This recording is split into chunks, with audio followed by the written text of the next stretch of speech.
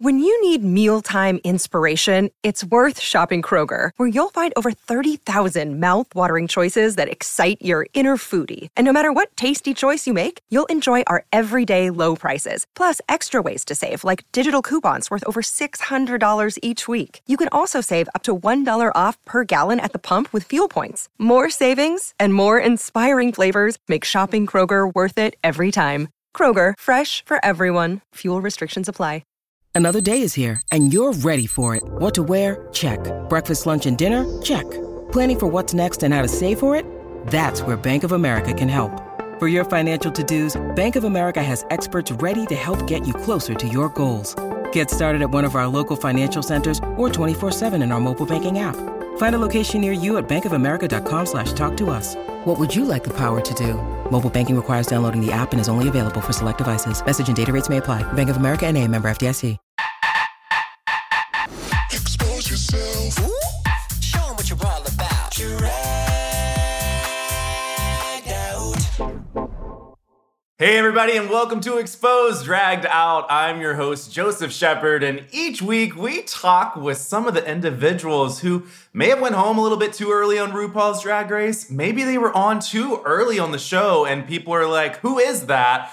But it's the one, the only, Javier Rivera, also known as Rebecca Glasscock, formerly known as. That's correct, right?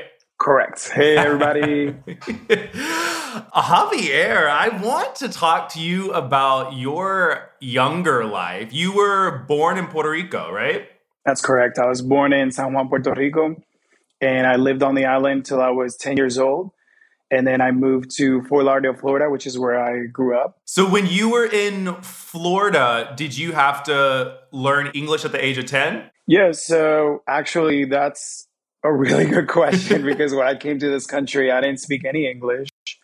And Spanish is my first language. And I had to learn a completely new language from scratch. And here I am now. It's funny because I don't really think about that as much. You know, it just is like second nature. Like I'll start speaking in English or switch back and forth.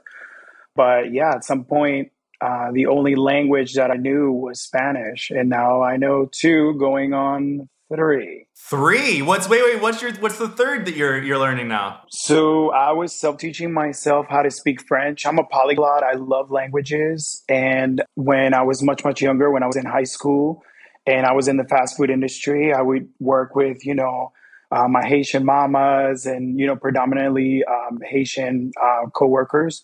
And so I started picking up a little bit of Creole and, I had my Haitian mama. She used to teach me how to speak French. And so I just find languages fascinating. But I ended up getting married to a Brazilian man, and he speaks Portuguese. So I shift gears from French to Portuguese. So I'm actually learning how to speak Portuguese now. Once I get good enough where I'm fluent in Portuguese, I'll revisit learning French again because it's a language that I've always had a passion for. But it could be French, it could be Italian. Again, I love languages. Funny story, when I used to live in New York, I picked up very little Russian because I ended up having like a few Russian boyfriends. And, there's a lot of huge population of Israeli men too. So I would pick up like a little bit of words here and there. So I love doing that when I meet people and they're like, oh yeah, I'm from this place. And I'll start like mouthing off a little bit in their language. And people love that. They like when you make an effort to, learn from their culture and their language. And again, I like to consider myself as a polyglot. I love just languages in general. So currently I'm learning Portuguese and I'm getting pretty good. I'm like taken aback right now. I'm like, okay, wait. You just keep naming off more and more. When you're learning them, how do you end up memorizing or how do you end up like getting it together? What's your method? Because, So I'll write it down phonetically and I'll memorize it that way. And so I may not be able to read it, especially like Russian or like Hebrew. I won't be able to read it, but I'll be able to memorize like words and phrases and things. And I have a pretty good ear for accents. So like I'll be in a store or anywhere and at work, and someone will be talking to me in English, and I'll be like, are you from this place or that place? And they're like, oh my God, how did you know? And it's because I've already trained my ear to kind of pick up on those slight, subtle rhythms, because I feel like every language has like a melody to it. I'm also sure that like currently that probably helps you too, because, you know, with acting and stuff, like, you know, being able to pick up on languages, being able to pick up on accents and stuff. Do you find that that helps you when you're trying to get into, you know, auditions and roles and stuff? Absolutely. You know what? It's so funny because people never see me as like, oh, you speak Spanish too. Like people don't have that big imagination. So you kind of actually have to lead them a little bit. You're like, hey, I speak Spanish. I can speak Portuguese. I can do this. I can do that.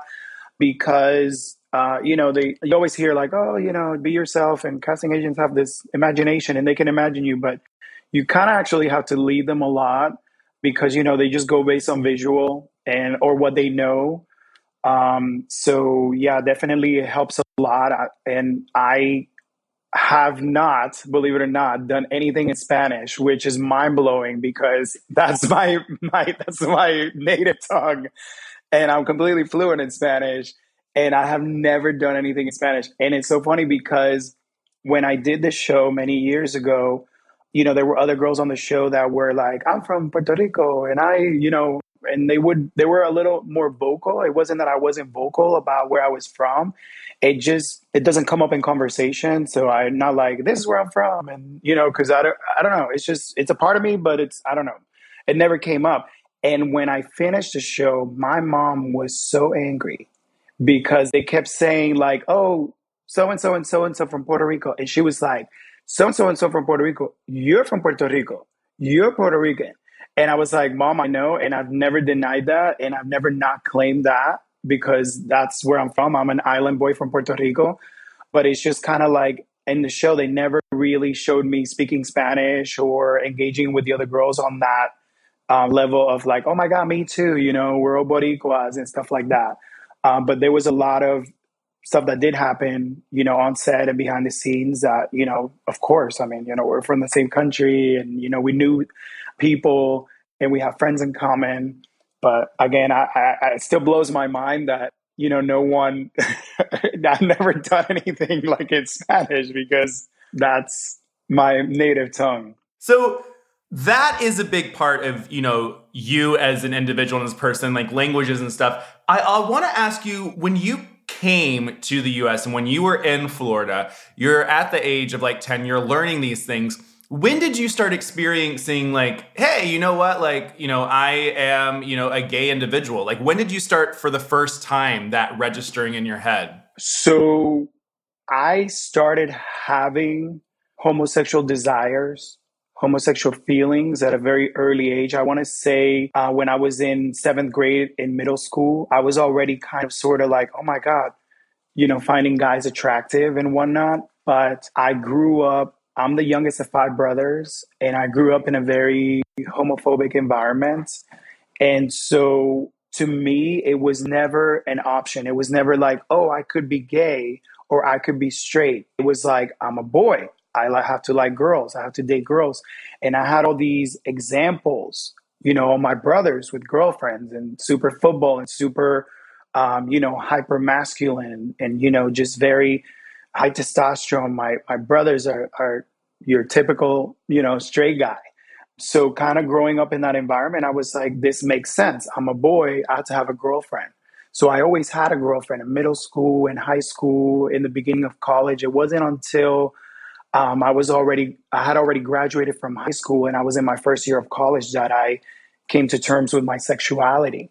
And I said, oh my God, I had that awakening and that epiphany of like, oh my God, I'm gay. And then I had to, you know, come out to my family, come out to my friends and start a new life. And, you know, I never say I wish things would have been different. I feel like everyone at some point goes, oh man, I wish that would have happened earlier. I wish this would have happened a different way. And for me, I have thought of like, it would have been cool, like if I would have came out of middle school and high school, you know, and if I would have identified my sexuality and who I was at an early age, because I feel like I lost so much time because when I came out, I became a teenager again. And I went through that like, exploring and partying and all this other stuff. And I was very lucky because I never got involved in any drugs or anything like that, which is kind of like, a story for a lot of people. So I was very blessed in that respect, but I didn't focus on finishing college. I didn't focus on like building a career. I didn't focus on like other things where like I feel like now at my age, I have a lot of life experience and I've done all these wonderful things and I have no regrets. But when I look at my counterparts that are my age, they're married, they have kids that are like in their 20s, they have houses and whatever. And I'm not saying that I find that to be the epitome of success. What I'm saying is I feel like it kind of stunts our growth a little bit as gay individuals when we come out at a later age. Again, for me, it was not safe. And for me, I was never in an environment where I could have been like, okay, maybe I'm gay and maybe that's okay. I feel like because I wasn't given that option, I was like, okay, I'm a boy. I like blue and I have a girlfriend and I'm going to get married and have a picket fence and have the dog and have kids. And I almost did that. And I'm glad I didn't because I'm living the life beyond my wildest dreams. I'm a extremely happy, well-adjusted, healthy gay man, and I wouldn't have it any other way. But yeah, I was already having those desires, like it was calling me already, but I really pushed all that stuff down. And I was like, no, what am I doing? Oh my God, I'm looking at so-and-so. Like, I'm straight, I have a girlfriend, And it was funny because multiple times in my life when I was in middle school and high school, a lot of people called me out. They were like, you're gay. And I was like, I'm not gay. Oh my God. And I would like, go in the bathroom and cry and whatever. And, and I was like, oh my God, my life is over. They labeled me as a gay guy, And I remember in high school, I was a theater kid. I was in the drama club. I was in musical theater. I was in acting classes from 9th grade to graduation. And there was a guy in my class and he was very gay and very flamboyant. And it was almost like I wanted him to be as far away from me as possible because something inside of me was so scared. Like, I don't want to be like that guy, but I knew I was. And like in a subconscious level. And life is so beautiful because I remember like it was yesterday, I was in the acting, we were in the acting class and he said, hey, are you gay? And I was so insulted. I was like, how dare you? Right. And I feel like he picked up on that. He said, he's one of us. He just hasn't found himself. And what's so beautiful is that we graduated high school. I went up to college. I moved to Puerto Rico to go to the University of Puerto Rico for 4 years, came back to Fort Lauderdale. And when I came back, I bumped into this individual 5 years later at a gay club of all places. And he said, oh my God, we gave each other a hug and a kiss and whatever. And I said to him, I'm so happy to see you. And I told him about that story. I said, when you said that to me, I thought it was so insulting. And I took it so bad. I was like, how dare you? And thank you. And now I can, like he was so happy. He's like, oh my God, you found yourself. You're happy. And it was just such a beautiful moment, like, and still to this day, like, if I ever see him again, because, life happens and people move and whatever and this and that. I still remember him. I just don't want to call him out. I'm like, because I don't like to do that. But, he knows who he is. And it was such a beautiful moment. And I'll never forget that. And it's just like, we see people grow and blossom. And I've seen that with other people, where like, I'm like, oh my God, you're gay now? Like, you were straight and had a fiance and we're going to get married and everything. And now you're a lesbian and have a girlfriend and now you're married to a woman, like, and it happens. And it's just kind of like we find ourselves at different stages of our lives. Anything and everything that happened in my life happened at the exact perfect moment.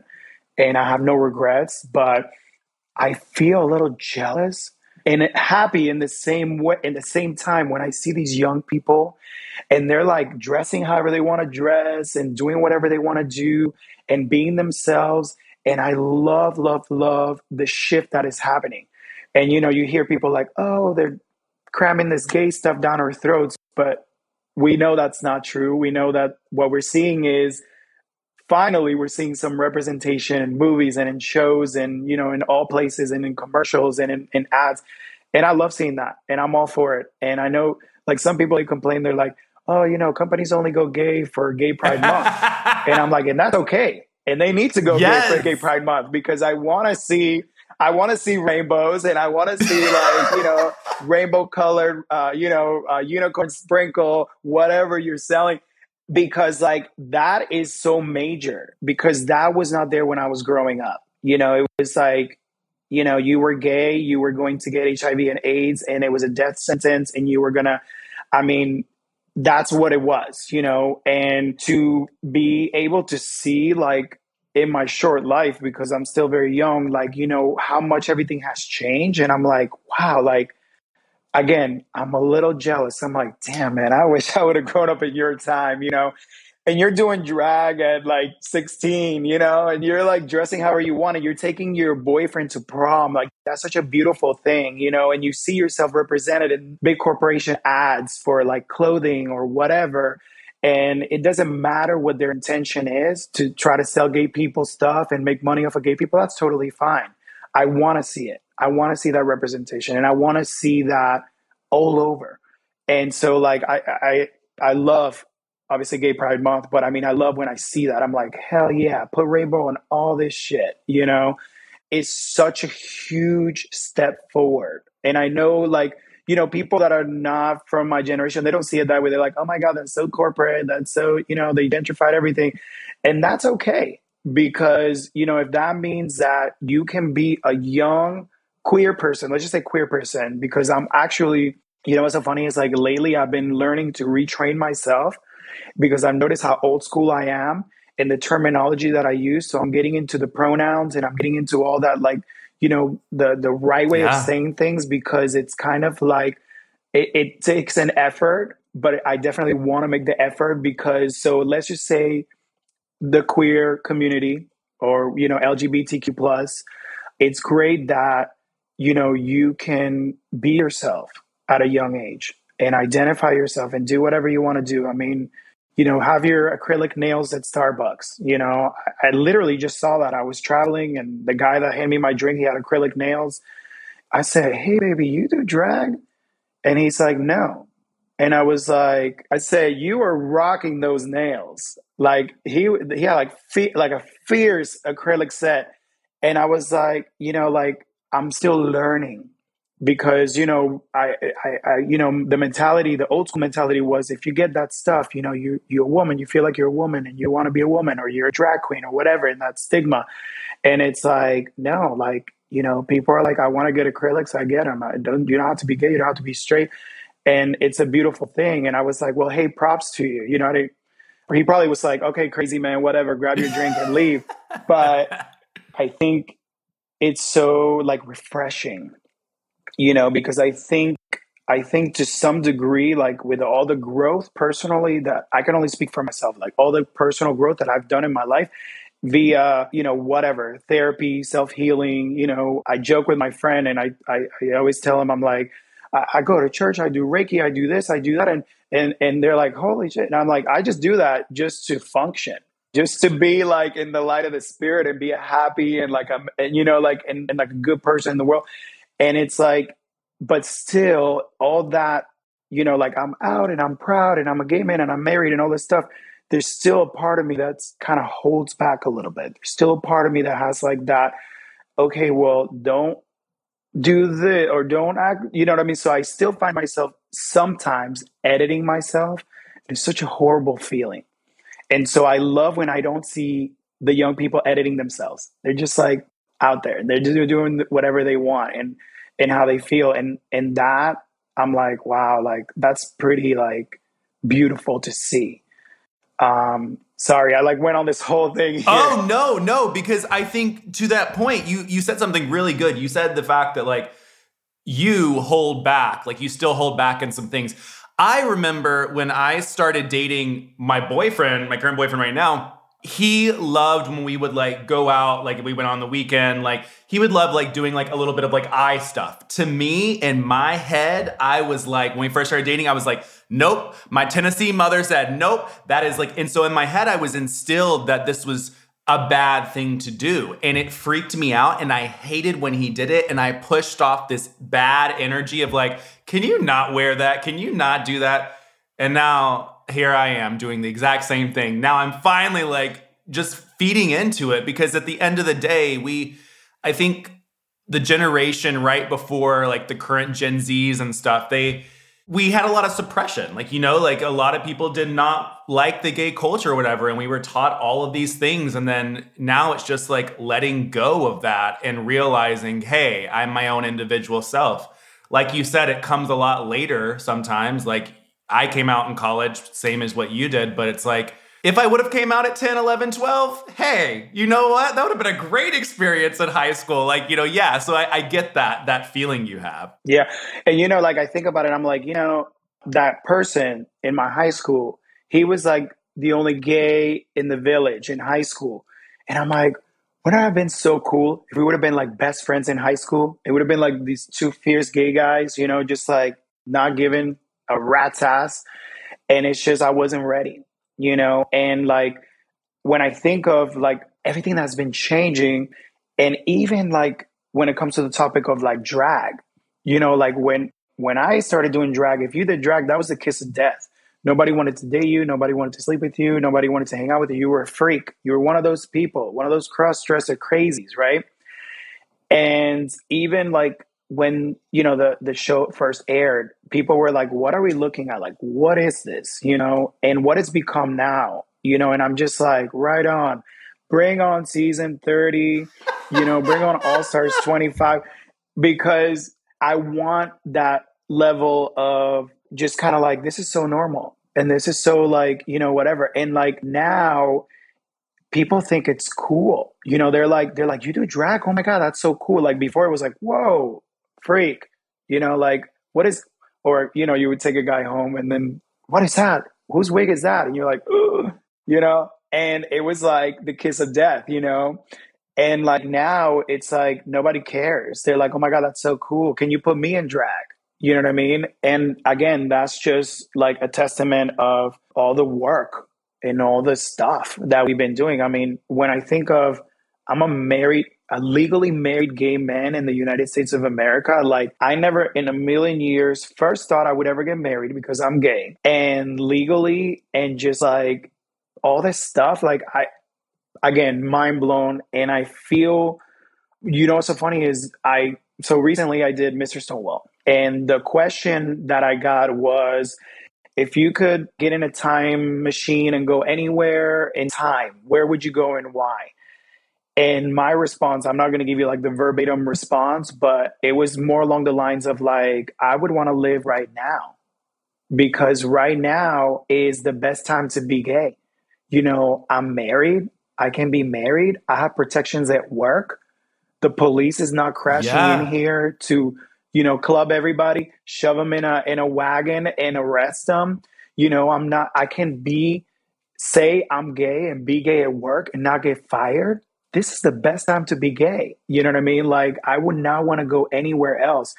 And I feel in my heart, and I hope that I live long enough to see it, when things are like way more advanced and there's not that stigma about gay people adopting and surrogacy and having families and whatever, and, you know, trans folks and community. And because, you know, I'm gay, but I'm still a man, right? So I'm very conscious that, you know, the rights and the things that I get to enjoy are not the same for my trans brothers and sisters. And I'm very, very aware of that.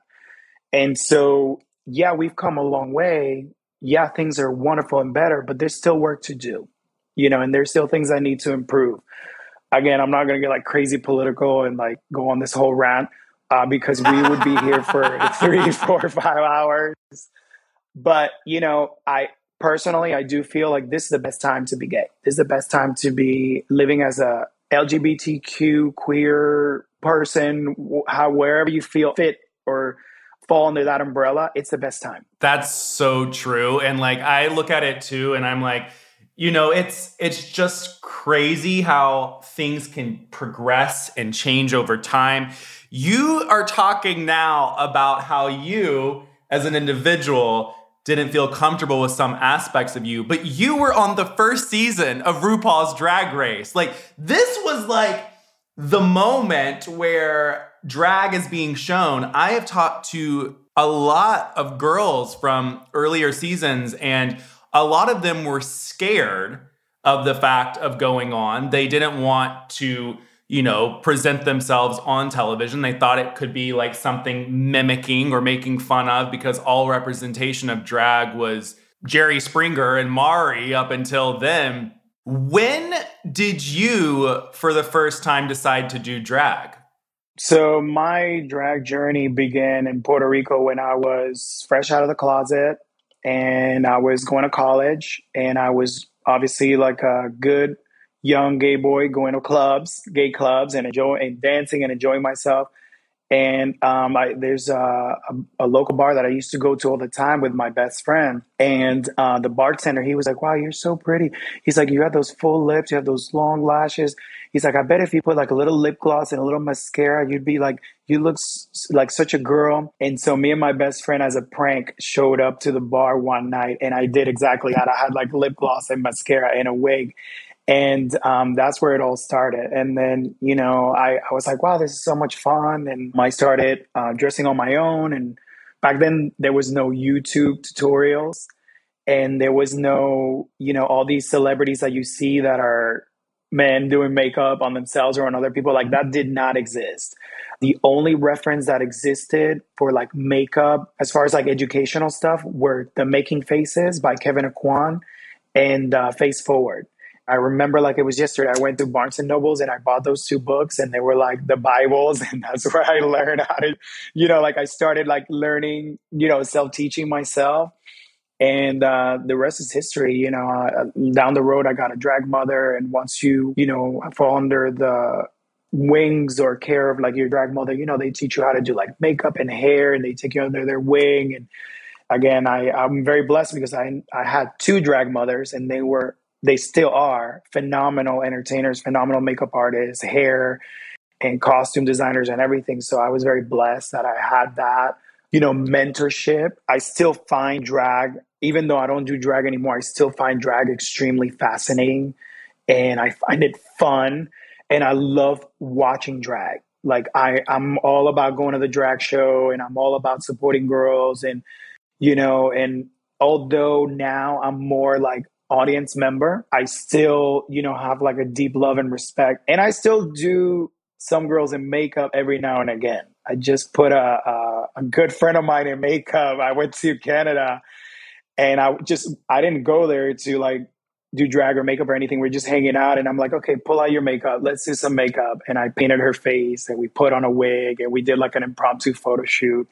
And I still do love doing stuff like that. But again, I don't no longer do it on myself, but it's not something that I'm not a believer in. I don't want to do this anymore. I'm not like that. That's just not my personality.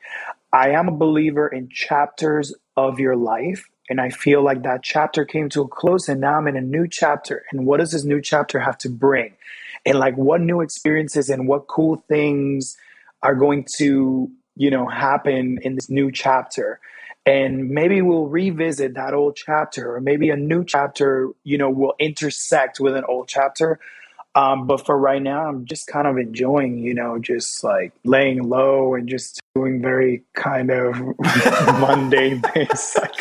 Well, let's talk about the non-mundane. When you got onto this little show called RuPaul's Drag Race, I watched your audition video. I think it's crazy looking back, over 10 years ago? And it's like, wow, like this is like a piece of your life. Like you said, it's like a chapter. What was that experience like? Like when you walk through that door for the first time? Now, I'm sure, from all of us knowing, it looks nothing like what it looks like now. I feel like you guys were like in the back alley of somewhere. It's the smallest little stage, smallest little set. You walk on, and what did you think? I will tell you, going into the show, I did not know what I was getting myself into. I didn't know what the show was about. In fact, if I'm completely honest with you, I thought it was going to be a lot more physical. So I thought the show was going to be like an obstacle course type of show, but in drag. And I was so ready for that because I was like, I'm gonna wear my pigtails with my bandana and my full face and my little short shorts and my tank top, and I was going to, like go through that obstacle course because they didn't really tell us what the show was going to be about. They didn't really tell us what to expect. So in reality, we were the guinea pigs. We were the trailblazers. We were the pioneers. We were, venturing into uncharted territory. And we did something that had never been done before. And we basically, what we did was we created like this landscape and like this roadmap and this formula of what is now RuPaul's Drag Race.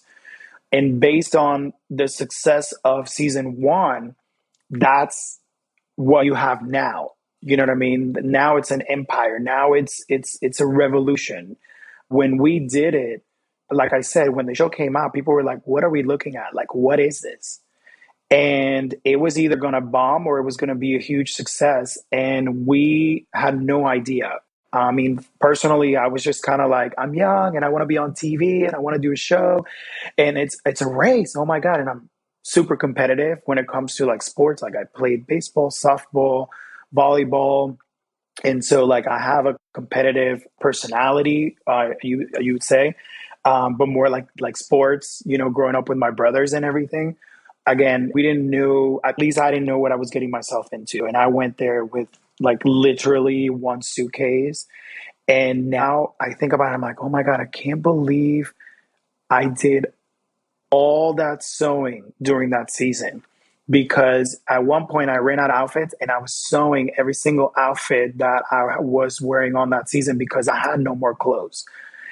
And you don't really see that anymore. Now you see more of the girls go there with like 5 suitcases and they come with all these like super expensive clothes. I mean, back then, a lace front, I don't even think anyone wore a lace front in my season. I don't even think, unless you were like Broadway or like, Queen that actually made those things, like you couldn't afford a lace front and you didn't know what the heck a lace front, and if you did, again, like you didn't have one. And so, like now, lace fronts and all these like beautiful outfits and designers and all this stuff. And like now it's something different. I'm not saying that's a good thing. I'm not saying that's a bad thing, but definitely it's not season 1. Season 1 was very challenges kind of like on the fly. And I feel like it was more because there was that surprise element. We didn't know what to expect. It was more challenging and more fun at the same time. Reviews, they are everything, whether it be a podcast review, food review, any time that you can read what another person's experience is, you kind of feel like, hey, you know what? Like, I understand where you're coming from. It can help you make some of the biggest decisions that you have to make in your life. And when it comes to finding healthcare, ratings matter even more. And that's where ZocDoc comes in. ZocDoc is an app where you can compare doctors by their ratings and read reviews from real patients, so you can find and book highly rated local doctors. It has been so eye-opening just to be able to see where I'm going to go before I actually go there, because I normally have always dreaded going to the doctor before I ended up using ZocDoc. So just download the free ZocDoc app, the easiest way to find a great doctor and instantly book an appointment. With ZocDoc, you can search for local doctors who take your insurance, read verified patient reviews, and book an appointment in person or by video chat. You never have to wait on hold with a receptionist again because nobody likes the hold music. Whether you need a primary care physician, dentist, dermatologist, psychiatrist, eye doctor, or other specialist, ZocDoc has you covered. Go to ZocDoc.com/exposed and download the ZocDoc app to sign up for free. Every month, millions of people use ZocDoc, and I'm one of them. It's my go-to whenever I need to see a doctor. So now is your time to prioritize your health. Go to ZocDoc.com/exposed. That's ZocDoc.com/exposed and download the ZocDoc app to sign up for free and book a top-rated doctor. Many are available as soon as today. That's ZocDoc.com/exposed. ZocDoc makes healthcare easy. The thing about you as an individual is that I felt like I related to you on the show for the fact of, I mean, I may get this completely wrong and you can correct me. I felt you were more of an introvert. I feel like you're more of, a little bit more quiet, a little bit more like you watch behind the scenes, you see what's going on, then you present yourself. You're a little bit more reserved. But I feel like when that persona, especially in drag and especially in Drag Race, people view it as bitchy, or people view it as like you have an attitude or you're the villain, but in actuality, that's just your personality. You did get a little bit of a villain at it. How did that feel? That was such a long time ago. And I don't really like to dwell on the past. So for me, it's kind of like, what's done is done. Personally, I will say you are completely right. I'm a definite introvert. And I'm actually a very shy person. I know that it's hard. That's hard to believe because people are like, wow, how are you an introvert and you're shy and you want to go on stage and you want to do a show and you want to do all this stuff. But it's just kind of like when I'm in character and I'm on stage and I'm doing the thing, I'm doing it, and then it's over. And it's back to myself. And I feel like that was a huge difference between me and the other girls. I think some of the other girls were their drag persona in and out of drag. So they were always on. For me, it was like, okay, all this stuff came off. I'm just me. I'm just, your regular, whatever, shy, introverted, awkward person. And when I had the costume on, and you do the thing and whatever, it's different. And that's what the alter ego is, right?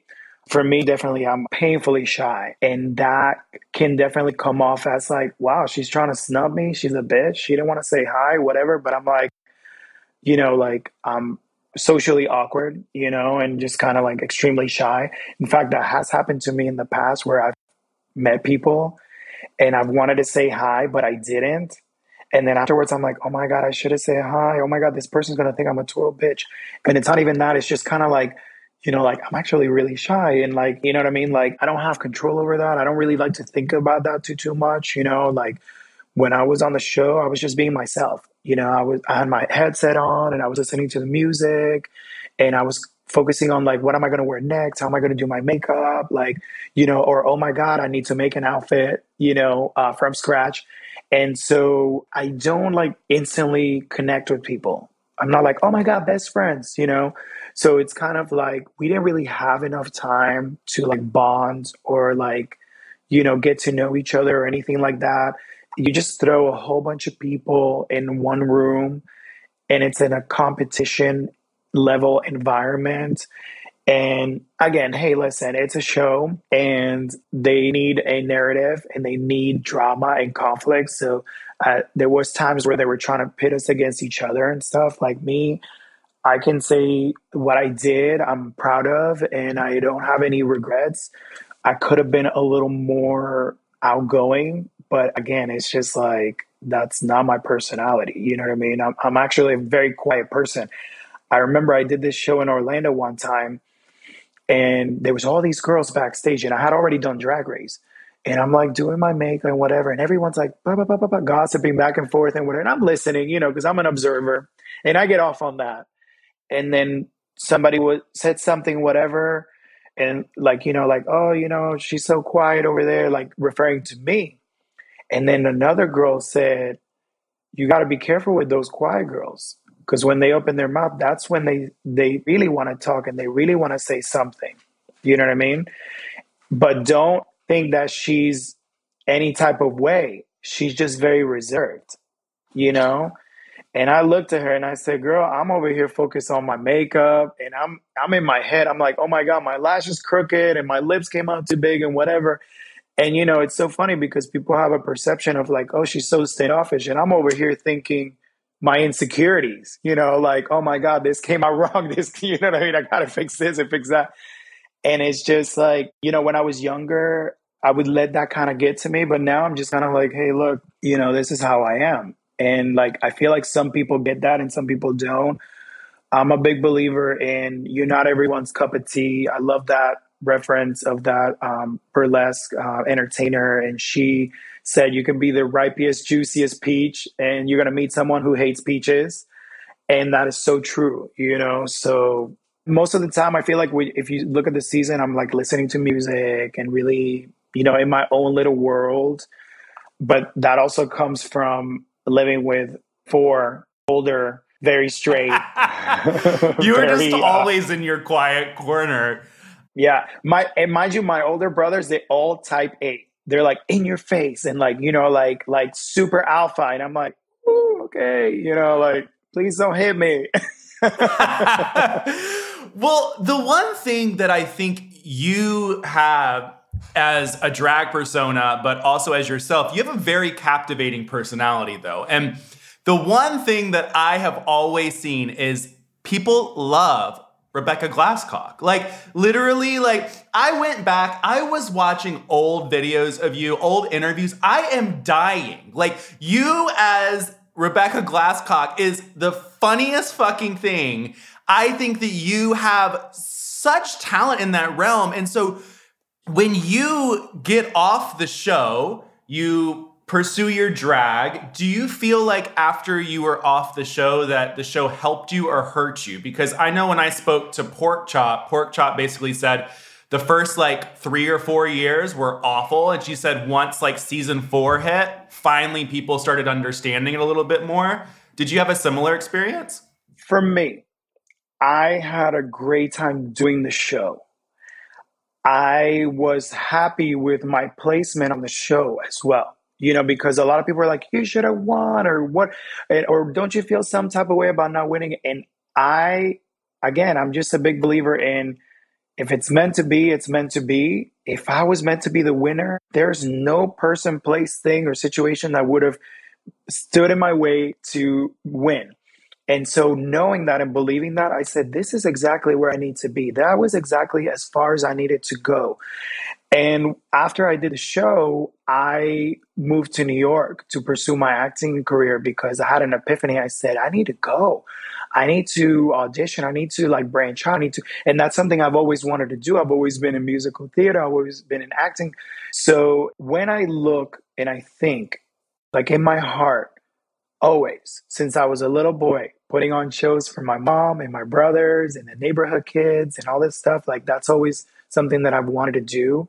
Drag allowed me to explore and cultivate the makeup, the hair, the costuming, the stage presence and performance, the lighting, just was able to tap into all these many different things that are related to entertaining. When I left the show and I moved to New York, that's when the show aired. And it didn't affect me negatively because before the show, I was already performing and doing shows on my own and booking myself. If anything, it helped me because, you know, people knew who I was and they wanted to book me and they wanted me to perform in certain places. So for me, it was a positive experience. The only negative thing that I would say was that I am the proud first recipient ever in Drag Race history of hate mail. First one. And I see a lot of the girls now online that because the fandom has become so toxic. And I'm not saying that all the fans of RuPaul's Drag Race are that way, but there's a certain kind of fan that's very mean-spirited. And I've seen girls online get called the N-word, get called slurs, get called very mean, hurtful things. And regardless of how you feel about these people or their characters or their persona or whatever, however they were portrayed on the show, these are people with feelings. These are people, and words do matter and words do hurt. And I didn't know what comments were. And I didn't know you don't read the comments, you know? And I was so green and so naive. So when this exploded and I started reading all those negative, very mean, hurtful things, and people started directing all that hatred towards me, right? It was very hard to deal with and it was very hard to handle. I am so blessed that I have people in my life that love me unconditionally, that want the best for me spiritually, mentally, physically. And I had that strong support system that they were like, no, no, no, no, no. We know who you are. That is not, no, no, no, no, no. And I had to learn to not read those things, not let that affect me, not kind of get into that mindset of like, oh my God, are people going to like me? It doesn't matter if people like me or not. I'm going to be myself. I'm a human and I'm allowed and I'm entitled to exist in the world. For me, unfortunately, I guess for like my season, I was portrayed as like the villain, the young ingenue who will go to any lengths to, climb and claw her way to the top. And it's a character, because we need characters. Even if it's a reality TV show and it's not scripted, we still need a storyline. We still need characters. We need like the Latina. We need like the plus size girl. We need like, the girl from another country. And we need like the fierce, seasoned girl. And we need the ingenue that's going to like create drama and whatever. And that formula still exists in every single season of Drag Race. If you watch every single season of Drag Race, there's going to be a Rebecca, there's going to be a Bibi, there's going to be a Pork Chop, a Nina Flowers, and Angina. I mean, that is the winning formula. So to answer your question, like it didn't really affect me professionally being on the show, but personally, like that kind of animosity, that kind of hatred from the fans, right? That was really hard to get used to learn, to go through. Again, I had never experienced anything like that. And we're season 1. We were the trailblazers. We were the pioneers. We did and went where no one has ever gone before. So we were the first to experience everything. So, that is something I still see, and it's gotten worse, They're going to make somebody look crazy. They're going to make somebody look like a villain. They're going to make someone like the hero and whatever. And so like, and it's a show for entertainment. You know what I mean? So like, again, that person, regardless of how you feel, that's still a person in there and with feelings. And it makes me so angry. And it breaks my heart when I see like, people like attacking girls online on Instagram or whatever and making, like really hurtful memes or things like that, because I've experienced that myself. And so, I've been there and it feels horrible. And it's a horrible feeling. It's a horrible experience to go through. Again, I'm not saying poor me. I took a negative and I turned it into a positive. And I took a bad experience in my life and I grew stronger and I grew as an individual. And, and it's kind of like, again, everything in my life that has happened for a reason. And now here I am. And I wouldn't have it any other way. My next question for you, I want to wrap up this Drag Race part of your life, but there's 2 more questions I want to ask you about your time on the show. I would love to know from you, I always ask all the girls, since the show's called Exposed, to expose something that happened behind the scenes of Drag Race that didn't make it to air, that either you wish would have made it to air, or it was a funny moment, a sad moment, a crazy moment. Was there something that did not get shown that you thought was good or you wish would have been shown? There was a lot of camaraderie behind the scenes that was not shown. And that was purposefully done for the sake of, the narrative or whatever, however they wanted to portray whatever, each girl or whatever. So I feel like there was a lot of like behind the scenes and very touching and moments where like we were bonding and we're, getting along and we're like collaborating with each other. And that didn't make it on the air, obviously. But again, that is why, after the show, like, a lot of the girls have remained friends and have worked together. And because there's no like real beef or drama there, it's just, we did a show. We didn't know what we were doing and we did the best we could. And we were like Insta celebrities before Instagram wasn't even out. And we were just thrust into like, before we could go anywhere and whatever. And now you're somewhere and people are like, oh my God, you're like, oh my God, I'm just here trying to have a drink and like, and like unwind with my friend. And a lot of that was really cool. And a lot of that was, kind of like, it took some getting used to. But again, they were like putting our promos like in New York and like all these places. And like, we were definitely not ready for all of that. So when did you decide and what made you decide to retire Rebecca Glasscock? So I had already been doing drag for 16 years and I had done it successfully. And I have had what I felt was a very long, successful, productive run.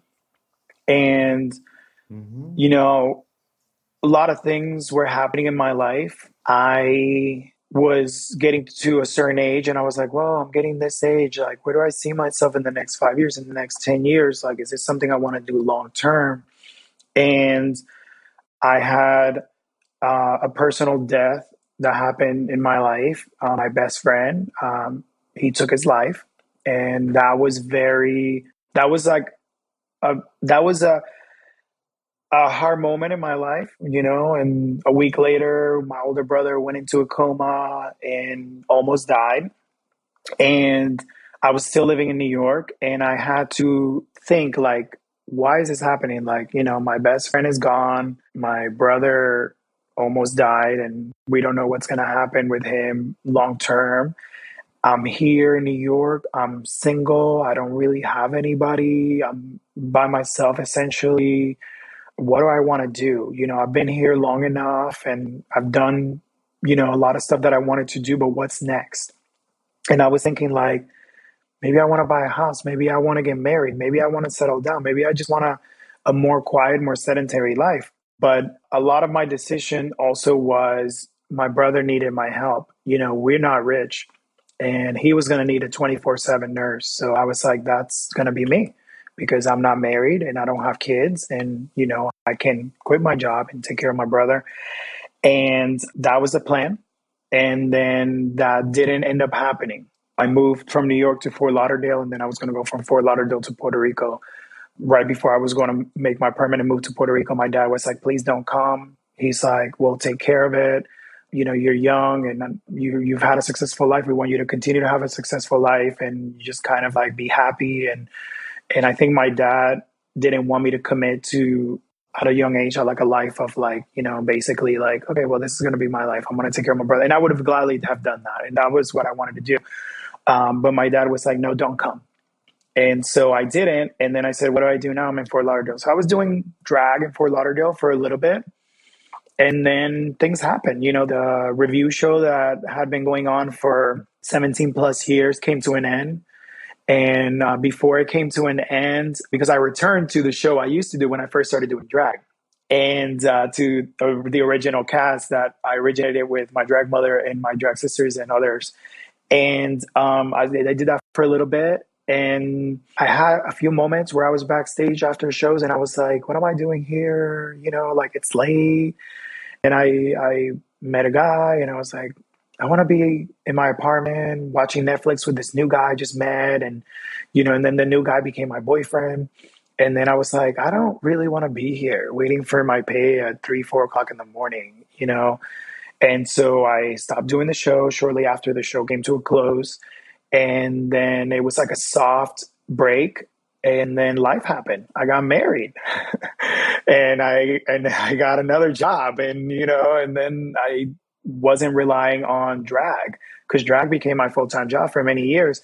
And I was like, hey, God, like, what do I do now? Like, and I was like, you know, if God makes a way for me to maybe get another job and make a living doing something else, maybe I'll consider. And then opportunities started, you know, presenting themselves. And I was like, okay, well, this is okay. I hear you. Okay, let's do this. And I transitioned out of drag and now I'm a flight attendant. You know, that's something I never thought I would ever do. That's something that intrigued me when I was younger. And my godmother, she was a Pan Am flight attendant. And she would tell me all these stories about like, you know, the glamour and traveling the world. And she's a very elegant, glamorous woman. You know, she's obviously much older, but she still wears like her red lipstick and her pearl necklace and her hair is always done. And just like she has this posture of like an air of like elegance and like, you know, this just very regal thing about her. And that's old school, you know, Pan Am, like those flight attendants. They were like superstars, you know. Now I'm a flight attendant. And she used to tell me all the time, she was like, you should be a flight attendant. You should be a flight attendant. And I was like, I want to be an actor. I want to be a star, you know. And so like I never did it. And now I'm doing both. You know, I'm a flight attendant full time and I love it. And I do have time to do like my photo shoots and do shows. I'm performing as a guy now.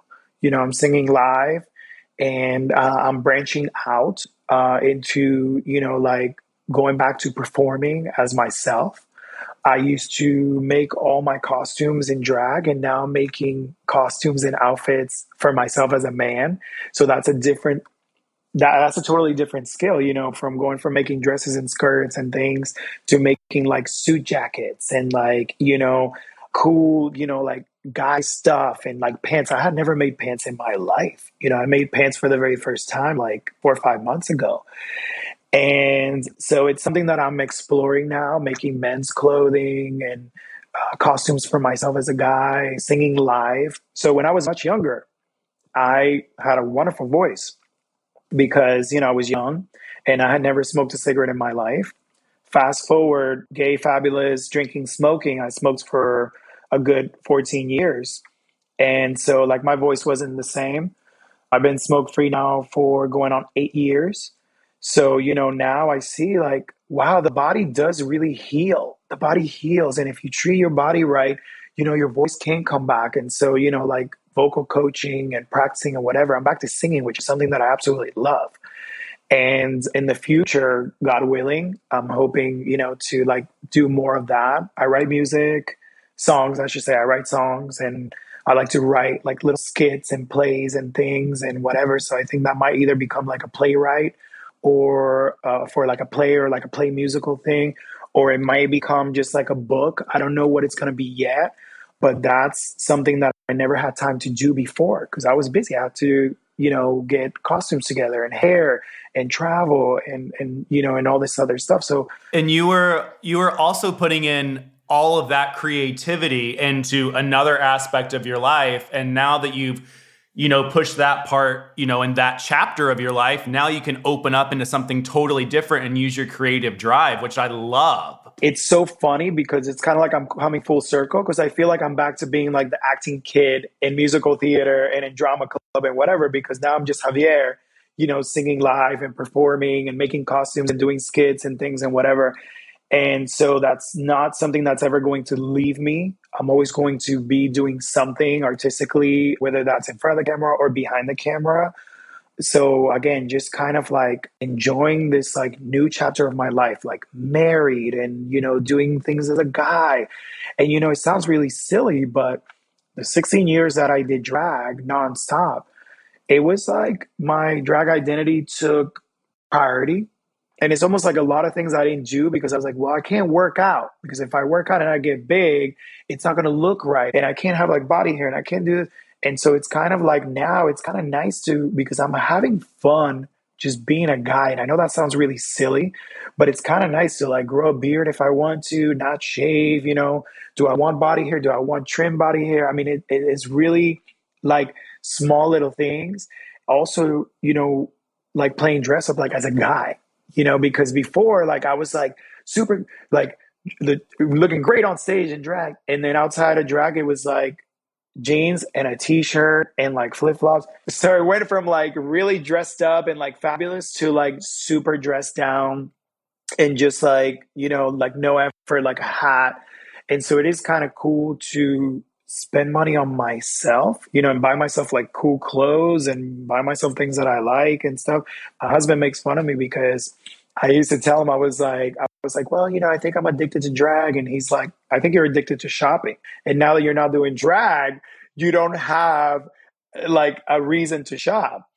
And so like that's transition into like buying stuff for myself, buying stuff for other people. I love gifting people stuff. Like I'm one of those like freaky nerdy people that's like, oh my God, I got you this. And they're like, why? And it's like, oh my God, because you love it. And I know, like it's a perfect gift.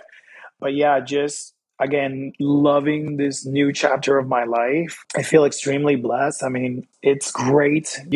Thank you for wanting to even interview me. When you approached me, I was like, oh my God, what are we going to talk about? You know what I mean? It's been wonderful to just kind of sit here and just talk. I love it. I cannot thank you enough for chatting with me. I think that the one thing that is amazing about your trajectory is just the fact that you tapped into your feminine side. And then now you have the confidence now to tap into you as an individual. And I love that beyond belief. Where can everybody find you on the socials, and what is going on with you the rest of this year? Anything exciting? So right now where you can find me on social media is on my Instagram. My Instagram is at _Javier_Rivera. That's my only social media. That's where you can find me, see pictures, interact with me, because I actually man that myself. So I do respond to people and I do talk to people from time to time. It's not like a ghostwriter or someone pretending to be me. In the future, I'm writing stuff and I'm working with other creative individuals. So I'm hoping to put some content out there, and as far as like video and like, film related things. I had a couple of things in the works, but then COVID hit. And, again, it was just kind of like a nice break to just kind of like regroup and go back to the drawing board. But again, I'm not on a timeline. I don't have to put stuff out just to put stuff out. And I don't feel like I have to stay relevant and I have to do this and I have to do that. I'm doing things in my own time, and I'm doing things because I want to do them and because I find them fun, or because I find them useful. So I'm definitely never going to stop creating. So if you follow me on Instagram, that's where you will see what I'm up to and what I'm doing and what I'll be doing in the future. Thank you so much for the interview. Thank you for having me. This has been super fun. I feel like you're like in my living room and we're just having we're just chatting. Like, great. I'm like, we need to start doing this once a month. I'm like, you are so good. And mind you, I'm totally game for doing that. Like, then we will. It will be. Because there's something that you mentioned and I was like, you know what? I could be talking about that for a while. That whole thing that you say, you tapped into your feminine side and now you tapped into your masculine side. And again, it's fun to be a boy. It's fun to explore being a man and all that stuff. But I don't let that get to me in this sense of toxic masculinity where I'm like, no, I'm a macho and I'm man and fuck all that feminine shit and whatever and this and that. Like, I love a man that can look however he wants and that purse comes out of the mouth.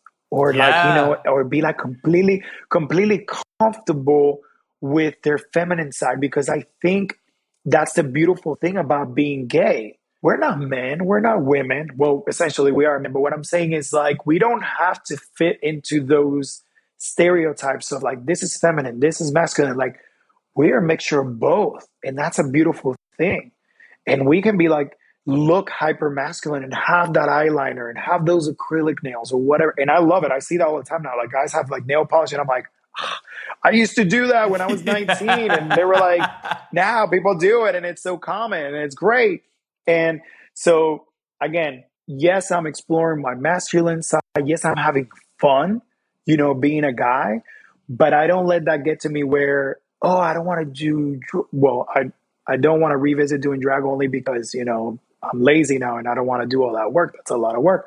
But it doesn't come from like a feminine bad, drag bad. It doesn't come from that place. It come, and I want to just be myself.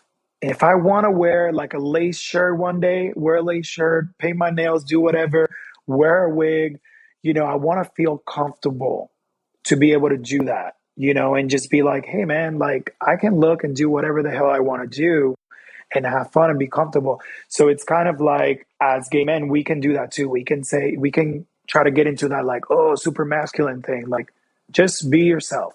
Just live your life, So again, I feel like we could be talking for like another 6 hours. I'm just going to let you go. You have my contact information. Please don't be a stranger. And for real, like anytime you want to talk, whether that's on the phone or recording or whatever, I'm game. I have had so much fun. And best of luck with your show. Awesome. Well, thank you so much, Javier. I'm Joseph Shepard. This is Exposed. Rebecca Glasscock, you can hear that voice coming through. It's there. It's Javier. It's both. Thank you so much. Until next time. Thank you guys so much for listening to this episode of Exposed Dragged Out, brought to you by The Dip. I'm Joseph Shepard, your host. You can follow me on all things social at Joseph A. Shepard. That's SHEPHERD. You can also go to thedip.com/RuPaul's Drag Race. The Dip with 2Ps.com. That's thedip.com. Use promo code EXPOSED for 50% off your membership. And be sure to check out other podcasts from The Dip, including Hot Off the Mess with Samantha Bush, the Daily Pop Culture Podcast, Pop Chaser, TV History Podcast, TV Watch Repeat, Real Housewives Podcast, the Slut Pig Podcast, and also I Am the Cute One, a Mary-Kate and Ashley Olsen podcast. Until next time, I'm Joseph Shepard. Expose yourself.